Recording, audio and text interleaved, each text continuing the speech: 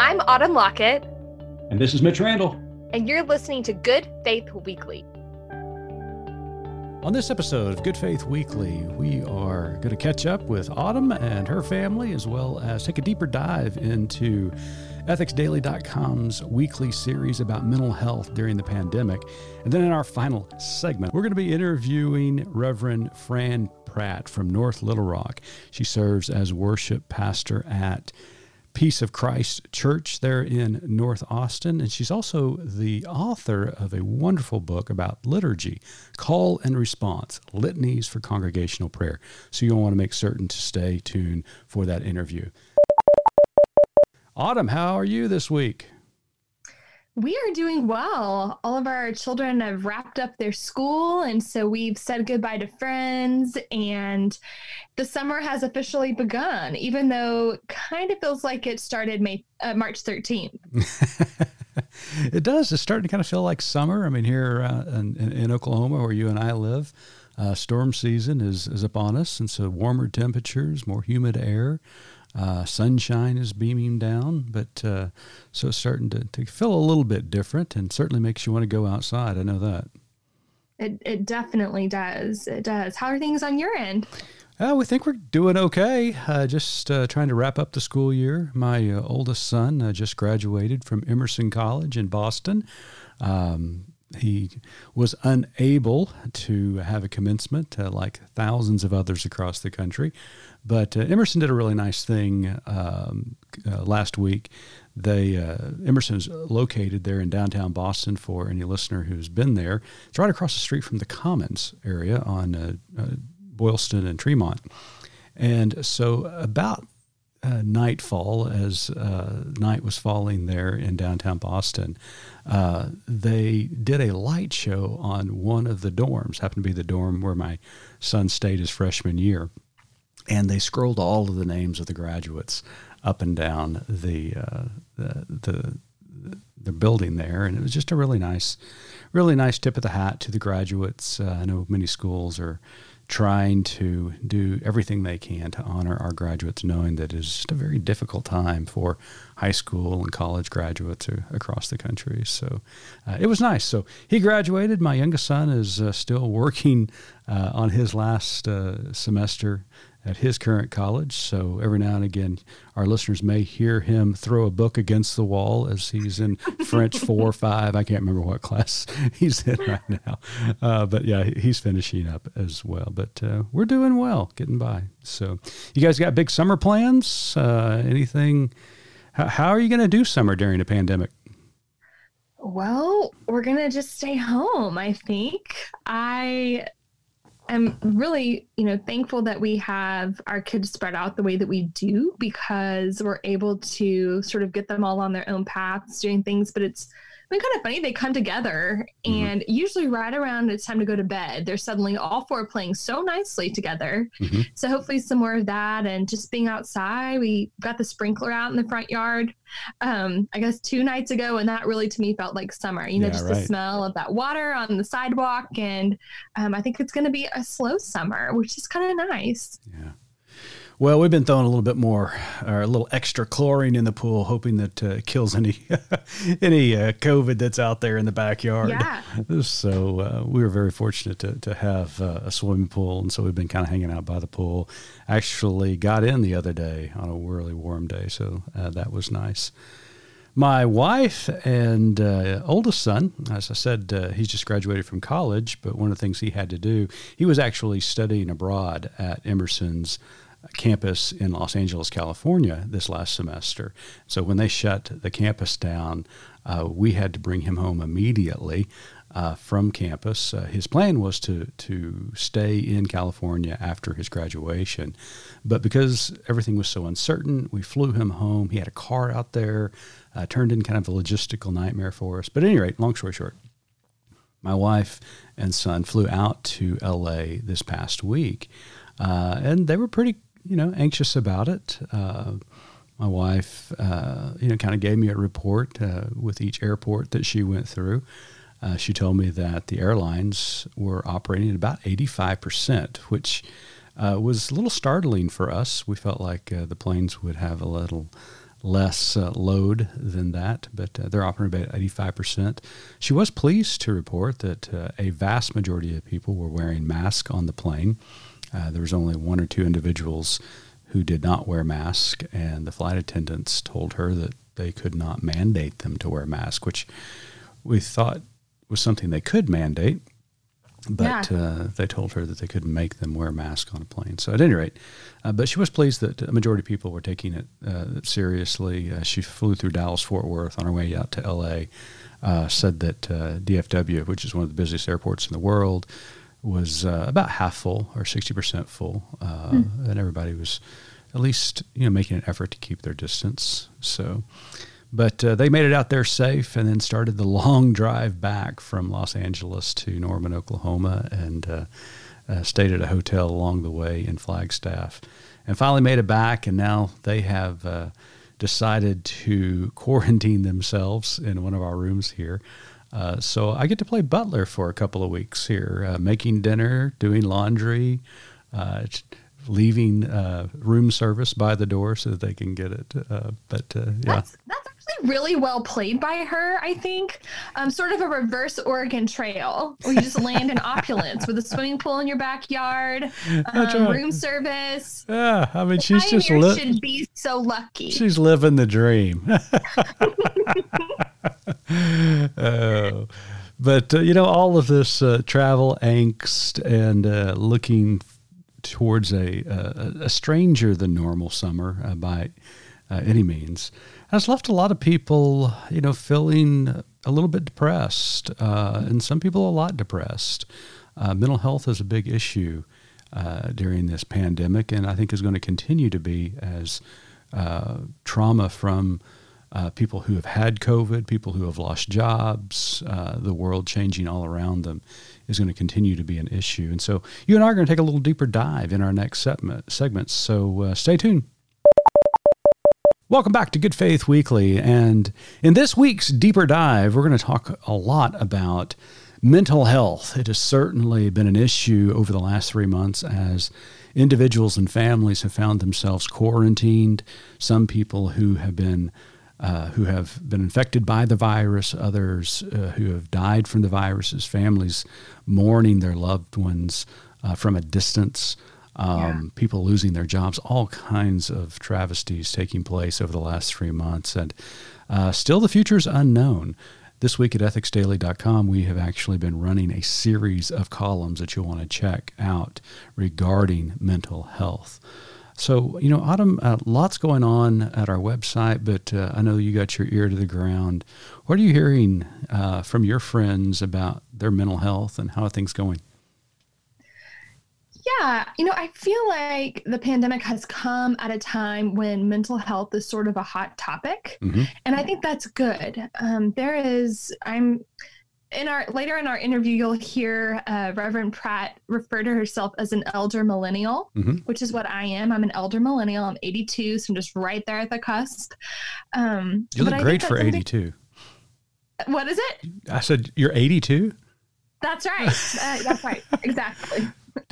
What you meant to say is you were born in 82. Yes, I was born in 1982, which is like just right there at the cusp. I was born before 1982. You were? Yeah, just a few years.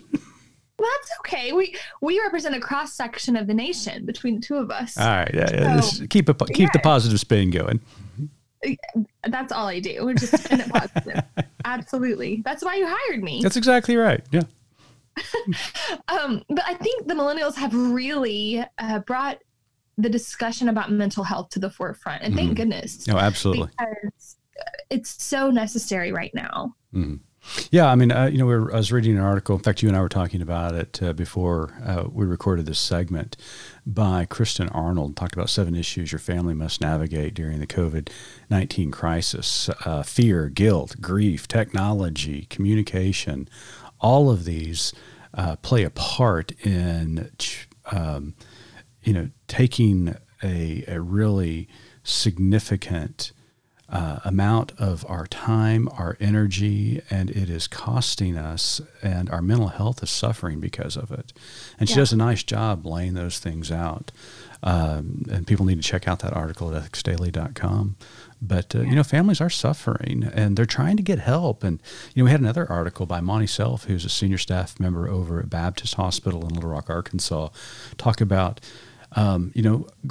fortunately, there are a lot of people who are able to have access to mental health, even during the pandemic. Telehealth is a big issue right now. But even though the ACA was passed years ago, there are still people who do not have access to mental health. Yeah. And there, even when you're ready to overcome the stigmas that exist all around them, you're right. There are so many barriers, and insurance companies state by state are, allowing virtual visits, not allowing virtual visits. And, this is one of those times when universal healthcare sure would be nice that we could all have the same access, and not just to mental health, but also to, physical health. Yeah. And you talked a minute ago, and I think you're so right. You mentioned that the millennial generation has really put mental health on the forefront of everybody's minds and the importance of it. Rebecca Gordon from North Carolina writes a beautiful article this week talking about the importance of mental health for emerging adults. And, I mentioned my son a moment ago, and in fact, my article on Thursday at Ethics Daily talks about him and his generation graduating into this world that is not only unknown, but unprecedented. Yeah. An economy that is teetering, a job market that we haven't seen since the Great Depression. And it wasn't that long ago that we were suffering through the Great Recession. And now here we are teetering once again on economic collapse. And this, the mental health that the mental health toll that it takes upon an emerging generation, that really my heart goes out to them and what they can do. And even your family, which we've talked about before, has suffered greatly during this pandemic. Your husband lost his job. Yeah, he did, and it's a lot of pressure. There's a lot of anxiety that comes with different pressures coming from, just navigating being a parent and the financial burden, and then just the physical toll of trying to keep your children safe. Right. And trying to tell them in a developmentally appropriate way how they can be safe, and, trying to talk our children into, if they're going to be out and going to be near people, how do you teach a 4-year-old to wear a mask? Well, you've done normal. Yeah, you've done a great job of educating your children. And in fact, at ethicsdaily.com, your article is out, and you do a beautiful job of describing from a child's perspective how they are enduring this pandemic. And it was very creative, but very well done.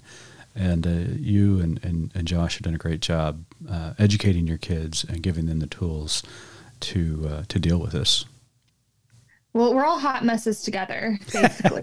What happens at our house. Well, one thing that you mentioned in your article that I thought was really important is, we've said the word millennial a few times, but just there's been a lot of generational division. And I think it's really easy during a time of crisis for one generation to point fingers at another. And as you mentioned, your son is Gen Z, is that right? Yep. Yeah. He just is after, he's almost a millennial, but not quite. Okay. So, these Gen Zers, as you mentioned, are graduating, they're, coming into adulthood at a time when no other generation can really help inform their next steps, because no one has ever experienced anything like this. No one on the earth today has experienced quite the cataclysmic, situation that they're experiencing. That's exactly right. And they've experienced these horrific moments all of their lives. I mean, my son was born in 1997. My youngest son was born in 2000. So both of them, grew up in a world that they really didn't know anything else post 9/11. Mm-hmm. And then you think about everything that's happened since then. We've had two elongated wars. We've had climate change, the catastrophes from climate change. We've had domestic terrorism. We've had mass shootings, both in churches and in schools. We've had numerous things. The Great Recession, for crying out loud. And now this pandemic. This generation of 18 to 25-year-old young people have gone through so much. I contend that this generation will point the way for us to come out of this a stronger people. Yeah. And I look for them for hope, for for creativity, for energy, and for a path forward, because they have lived this all of their lives, and their resilience and resolve is outstanding. So I'm hopeful for the future. Absolutely. Well, speaking of the future, we're going to speak to Reverend Fran Pratt, I should say, who is the worship pastor at Peace of Christ Church in North Austin. And she's going to talk about the importance of liturgy during pandemic, but also the importance of liturgy from a day-to-day life as well from a Sunday morning worship perspective. So you want to stay around for that interview. Welcome back to Good Faith Weekly, and in this episode, we have a very special guest with us all the way from North Austin, Reverend Fran Pratt, who is the worship and liturgical pastor at Peace of Christ Church there in North Austin. And she's also the recent author of a wonderful book called Call and Response, Litanies for Congregational Prayer. Fran, welcome to the pod. Thanks for having me. I appreciate it. Well, it's great to have you here this week, and we're excited to get a chance to visit with you, especially about the book and liturgical service. It kind of goes against the grain of what a lot of people think about when they think about emerging generations and worship. But we're really excited about this conversation today. So my first question was just as I looked through your website and kind of through some of your litanies, and you came very highly recommended to us by Zach, who's in your church, Zach Dawes, and he said you have to talk to Fran because she's so thoughtful, and after we read through some of your work, we agreed. Your pieces are artful and poetic. So tell us a little bit about Fran as you were growing up. Were you artistic? Did you have a favorite author or poet who inspired you to this career? I was an artistic child. I was a shy and awkward, bookish child, and always constantly had my nose in a book. And books were my friend and my relief from boredom and pastime. And, I don't remember favorite authors that I had from then, but I'll tell you this, the books that are my favorite books now are the ones that I wish that I had read as a child. And they're primarily epic fantasies. Oh, wow. Oh. For instance, the Space Trilogy from C.S. Lewis and the Chronicles of Narnia and Lord of the Rings and Harry Potter and Wrinkle in Time, books like that are my favorite now. And that I try to get my 9-year-old to read. And I think the reason I'm such a sucker for epic fantasy. And I think that the reason is because I think humanity's greatest gift, or one of our greatest gifts, well, let me say two. Two of our greatest gifts are our imagination and our curiosity. And to me, those two very human assets are so exemplified in epic fantasy, especially the epic fantasy that's written for a more childlike mind, for a more wondering mind. So that stuff captures my imagination, and I think of the Christ as being the epitome of curiosity and imagination, and so.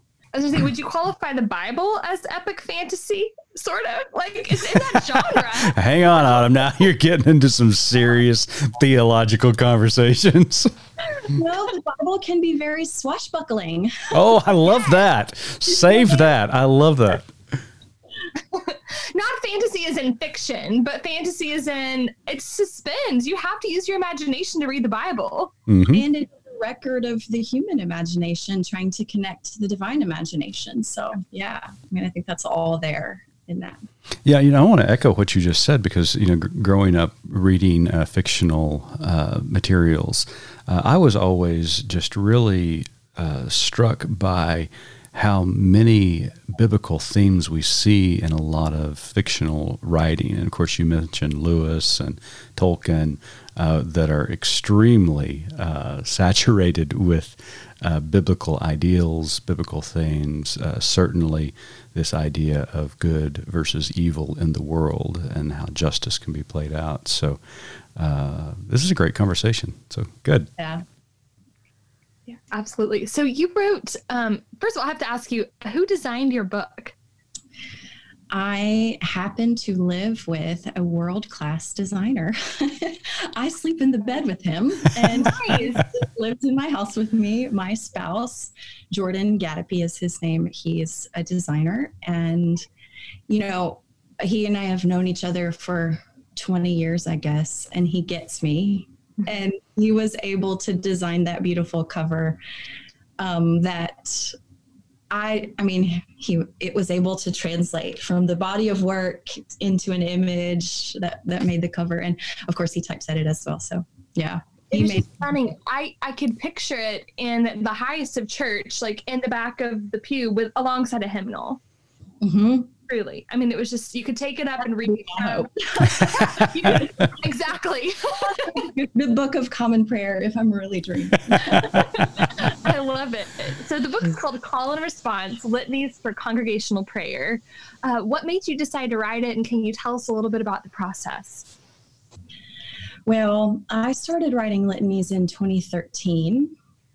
That's pretty new. That's a pretty recent occurrence. Yep. I wasn't even exposed to liturgy until about 2009, because I grew up in very evangelical context. Right here, girl. Right here. Yep. I didn't even know what liturgy was, and I didn't know what mystery it could hold and what beauty and how. And so I just had a very visceral experience, which is the intro to the book, explains the experience of how I call it how liturgy saved my life, because I really do believe that it saved my faith in so many ways and kept my ship from sinking. But I was at the time when I discovered litany was for the first time in my life attending a liturgical church, and that was very, very new. So then a few years later, I'm back in a more evangelical setting, which I'm no longer in anymore, but at the time I was, and I was missing it. Gosh, I missed it. So I would come home and practice more of this contemplative, liturgical, personal faith here in my studio that I'm in now. And then, go on stage at church and lead my 5 rock songs, with my band. Yeah, sure. And I was longing for the liturgy again, and I couldn't find, after endless Googling, couldn't find litanies that would translate for my congregation. Mm-hmm.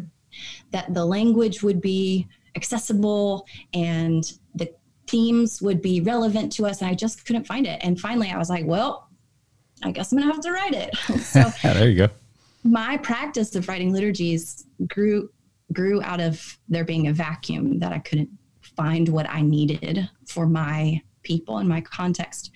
And then it evolved over the years into the art form that it is now. And for me, it's both meditation and spiritual practice and personal expression, and a way that I connect to issues that are happening in the world.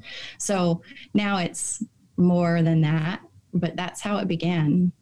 And eventually after starting my website in 2015, got a lot of requests for, we need a book. And so it took me a few years to get it going, but I did eventually. Yeah. I had small children, so it took me a bit. I feel that. Yeah, right. Now, friend, you mentioned you didn't grow up in a liturgical tradition, but more an evangelical tradition. What is one of the really, I don't know if it's a recent trend or not, but it seems to be fairly recent, is the emergence of liturgical worship being very, appealing is not the right word, but maybe, I don't know, help me out. Do what? I call it resonant. Yeah, resonant. It resonates with the younger generation, which, goes against kind of modern day thinking, but there seems to be this connection with a younger generation that liturgy is resonating with them and is meaningful for them and is essential to their spiritual formation. Do you see that as, you talk to churches, worship leaders around the country, and if so, why is that happening? Well, I do see it. And the place I live is at the intersection of liturgical and modern styles. And I'm moving away from using the word worship to refer to services. I can explain, but that's where I live. Sure. In at that intersection. And a major message that I try to get across whenever I'm speaking to groups is that those two are not exclusive. We can draw from both streams. And I think, I'm technically a millennial. I'm just a very elder millennial. Mm-hmm. And, I think my generation, and I don't know that I can speak for all the generations, but I can speak for elder millennials. We are bucking against what is performative and looking for the thing that is more internal and intuitive and authentic. And for me, that means we bring in a slew, a buffet of art forms to reflect our spiritual practice that isn't just, what I used to do with the 3 fast songs and 2 slow songs and the guitars and the drums and stuff. Sure. Yeah. So do you think, no, that was a great answer. So do you think, especially the artistic component of it, and there is, and I don't mean that in a very trivial sense, but a very meaningful and inspirational sense, because you enter into liturgy. You are part of the liturgy, and the liturgy is part of you. It's very relational when you're citing a text, or when you're praying a text, or whether you're, lighting incense or a candle or whatever the exercise might be. Do you think there's this genuineness to it, this beauty about it that is connecting to people? Because, the world we live in, obviously, we're trying to find beauty and meaning and purpose every chance we can get. And in the liturgies, it opens a door for us to discover those things. I think it does open the door to us. And I don't think that it resonates with everyone. I think there are different kind of personalities that are in your congregation, and some people resonate more with music, and some people resonate more with word, and some people resonate more with ritual, as in physically embodied doing. Mm-hmm. I think we are longing for beauty, and something that Matthew and Aurelia are my co-pastors at Peace of Christ Church. We sort of a touchstone that we return to over and over again is we refer to what we're making in any given gathering, whether it's a gathering in which we're physically together or a gathering that's virtual that we stream on Facebook Live or whatever. We refer to it as making sacred art. Mm-hmm. And I believe that beauty nourishes the human soul, and we need it to survive. And Some years ago, I read a book called Beauty Will Save the World by Brian Zond. And that book really helped me to articulate what I am seeking and trying to build, which is a faith and a religion that is winsome and beautiful and inclusive and welcoming. And the other component to that is the language that we use, because in a lot of ways, our language determines how we think, how we speak about things, determines how we think about things. And so we need our language to be as beautiful and robust as ever it can be, so that we can make meaning, so that we can, find the essence of the divine in the chaos that we're all living through. So those are touchstones for me in terms of creating services that what we hope will do is, and this is another idea that we touch a lot on, and that I do, and especially as a person who plays music and leads worship, and that is creating space. Any given gathering is, I'm doing the best that I can to help facilitate and create a space in which people can connect to the divine, which is not my work. My people connecting to the divine is not up to me, but creating a space that is sacred and holy and beautiful and welcoming, that I can participate in. I love that. That's great. That's a lot of thoughts. Speaking about chaos, and you mentioned that just a moment ago, people are at home. Churches are still not gathering, at least those that have a sense about them, but they're gathering online and stuff like that. For our listeners who find themselves at home and who are thinking about liturgy, or maybe they attend a church that has flirted, it's probably a bad term, but flirted with liturgy, and want to begin to instill liturgical practices into their own life. And right now, during this chaos, certainly would recommend these practices. What are some practical exercises that you can give our folks? Well, a couple that come to mind are, I'm fond of saying, and posting on my Instagram, I'm fond of saying that gratitude is spirituality 101. Mm-hmm. Basic spirituality across traditions, across wisdom traditions, is gratitude. And I believe that it is so important for us to do that if we want to become, if we're Christ followers and we want to become mature in that. One of the most important things we can do is learn to practice gratitude. And the reason that that's for me so fundamental is that it helps us learn to pay attention, which is, I think, what the essence of worship is, learning to pay attention. And I also think it's the essence of what prayer is. It's just learning to pay attention. Because if we're not paying attention, then we're never going to see the divine that's all around us. And we're never going to see the evidence of the divine that literally, if you learn to look and you get like your spiritual antennae developed, you will begin to see, you'll begin to be able to behold in any given moment or situation. And I think gratitude is a foundational practice for learning to do that. Learning to say, okay, things are crazy here. What can I at least dial down in this moment and either write or speak gratitude for?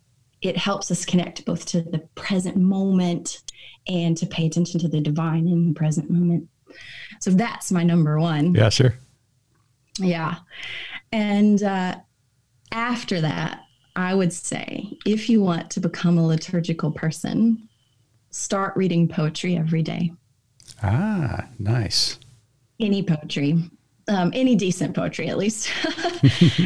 Because I think poetry does a similar thing for us. You know, the poets of the world, who are often the prophets of the world, they have an ability to pay attention to the world in a way that people who aren't clued into poetry and poetic forms don't necessarily have that muscle built. And I believe that learning to see the world as a poet sees the world really helps us become, liturgy is the work of the people. Mm-hmm. If the work of the people is, walking humbly and doing justice and loving mercy, then we have to be able to learn to pay attention to the world around us. And I think that poetry and gratitude both teach us to do that. So I love it. It's my favorite too. Well, speaking of poetry, I think Autumn has a request for you.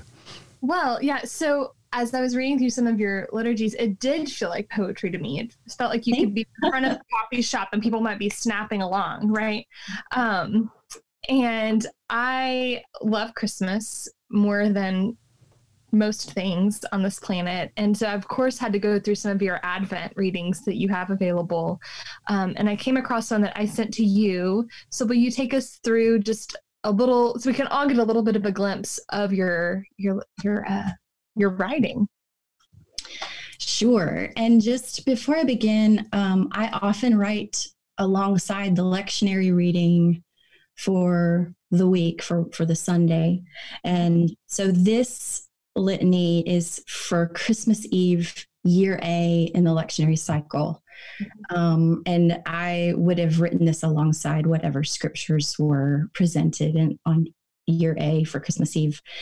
So this is Litany for Silent Night. This is a snippet of it, at least.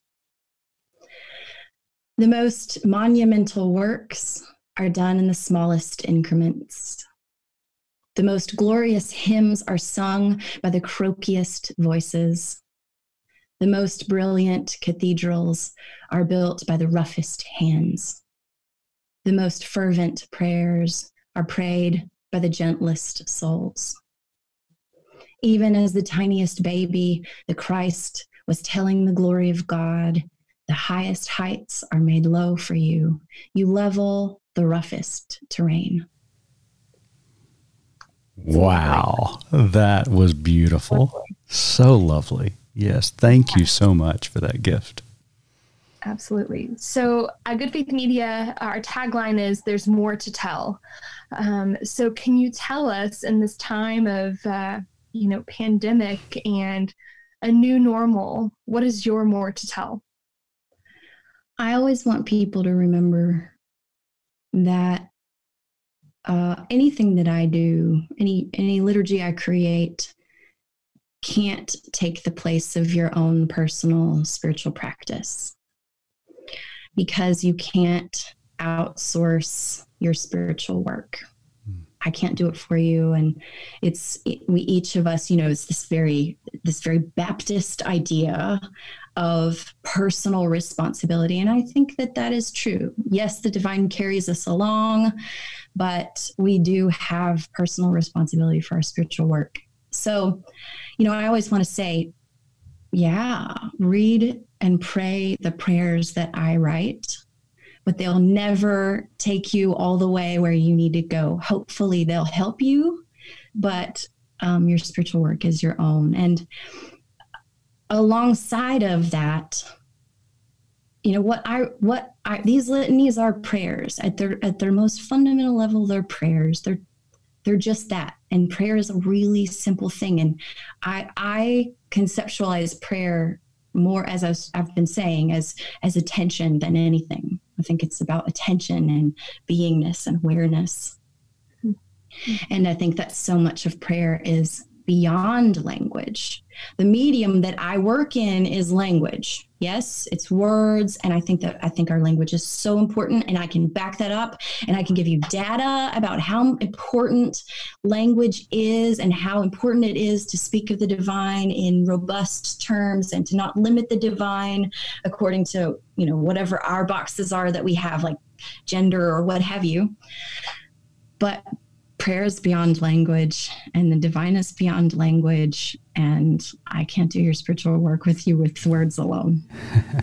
I love that. Well, Reverend Fran Pratt, thank you so much for being with us on Good Faith Weekly. We have enjoyed this conversation immensely. Thanks. I have also enjoyed it. So now that we've all wet our whistle with your liturgy, how can we access it? Well, most of my weekly writing that I do, which I write every week, at least one, if not more, litanies, and those are available to my patrons on Patreon, which is patreon.com/Fran Pratt. And there's an archive of litanies also available on my website, which is franpratt.com.